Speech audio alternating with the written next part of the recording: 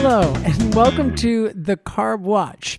I'm your friend Andy, and you cannot see right now, but you may see here in just a few minutes that I have two dogs sitting at my feet, itching to get at what we have on the Carb Watch, which is Panda Express. So Panda Express is a Chinese kitchen. I'm actually looking at the website right now. So this is Asian food. This is Chinese food. What we're going to talk about today is, and why we have this is we're talking about insulin resistance. We're going to kind of do this in series with what types of food we should eat per body type or per patient. Everybody's going to respond to food a little bit differently. So insulin resistance, what does that mean? That means you are sending out, your body sends out more insulin to do the job of less. More insulin we send out into the bloodstream, the more opportunity for fat storage. It's like, I often compare this to a middle school basketball coach. Some people with insulin resistance have a middle school basketball coach sending out hundreds of middle school basketball players to do the job of an NBA team. NBA team are going to send out 5 amazing players. Hashtag Dream Team, 97 Bulls, baby, 3P. So that is like, and that's what insulin resistance is not. You have an NBA coach sending out 5 amazing players. That's what we're striving for.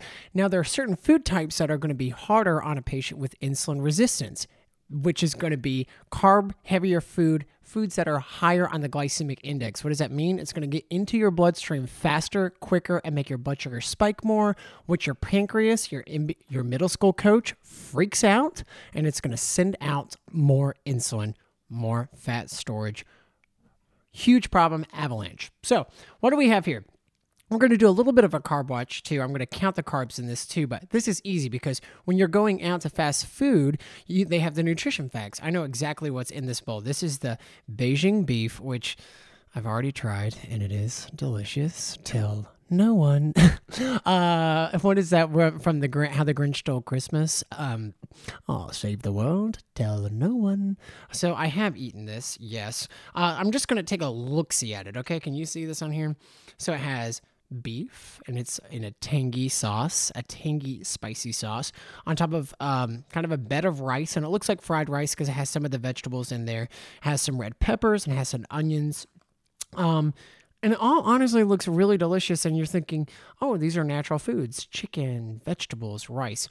This is all, unfortunately, okay, Panda Express, you're doing great. People are still going to eat there even after listening to this, but it's all processed. This isn't fresh stuff. Things are added in here, A, for taste, and B, for freshness, because I have to keep this fresh to be able to move a product. So the best way to eat meat and vegetables, which is technically in this bowl, is going to be through buying it organically and eating it that day. When you pick something off of its food source, off of its off the tree, out of the ground, you are disrupting that pattern of it growing. You gotta eat it. You add stuff to it to make it fresh to stay longer so that you can sell that product later. You move it off the shelf. So things that are going to stay. Sorry, we just got a note from production and a ding. If we can turn off our cell phones in the production studio, that'd be fantastic. Just a note. Anyways, back to the story of Panda Express. Carb counts in this. You can Google it, which is great too if you're just counting carbs. But in this bowl, there are 46 grams of carbs. There are, 26 grams of total fat. Calories from fat, 240. Total calories are 470. 13 grams of protein. We have beef in there, which is good. There's actually some egg product in there as well. And kind of higher in the sugar content, 24 grams of sugar. But if we're just looking at carbs, 46 grams of carbs. Here's the things I like and don't like about this. I like that I know the carb counts. That makes it easy as a patient with type 1 diabetes, where I do not have insulin resistance, I have insulin deficiency. I don't make any insulin. I'm going on an NBA basketball court and I don't have any players. That's what insulin deficient is. Insulin resistance is the middle school basketball players. The thing I don't like about this is that I don't know what's in here. Yes, I know there's beef. Yes, I know there's a red pepper because it's literally sitting in front of me. But I don't know what this has been sitting in. I don't know what this is washed in. I do not know the ingredients of this tangy sauce. I don't know the amount of MSG that's added to it, the amount of sodium. Although sodium is technically 660 milligrams. I do not know the source of the beef. The source, is it an A1 or an A2 cow? You're not going to know that stuff. So that's where this trouble gets in here is the preservatives, the additives that are help this make it an actual product that's sellable. So if you're thinking of insulin resistance, I want you to think, where is all my food sourced from? And the best way to do it is to buy local and eat it that day. So you can replace this by doing your own grain. If you want to stick with grains, go to the natural health food store, get your own grains, and make it that way. I would do basmati rice. It tends to be more digestible. If you want beef, go to your local butcher. I'm telling you, that sounds idiocracy. That sounds crazy, right? We don't do that stuff anymore, but that's how people did it back in the day. They had the local butcher, they had the local produce, they had their own farms, they grew their own vegetables. I want to know where the things are coming from, and then we make guesstimates based on carb counts coming from both. You can look it up on the internet too for common carb exchanges.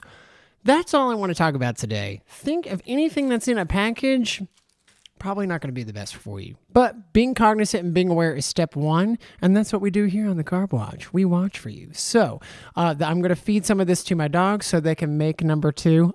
I'm just kidding. We can cut that out of production, right? That's great. I'm just kidding. I'm probably going to eat some of this. But this has been your friend Andy, and tune in next week where hopefully we will choose Chop House or maybe, something else like that. Whole Foods. So, all right, now I'm getting it now. Thank you so much. We'll see you next week.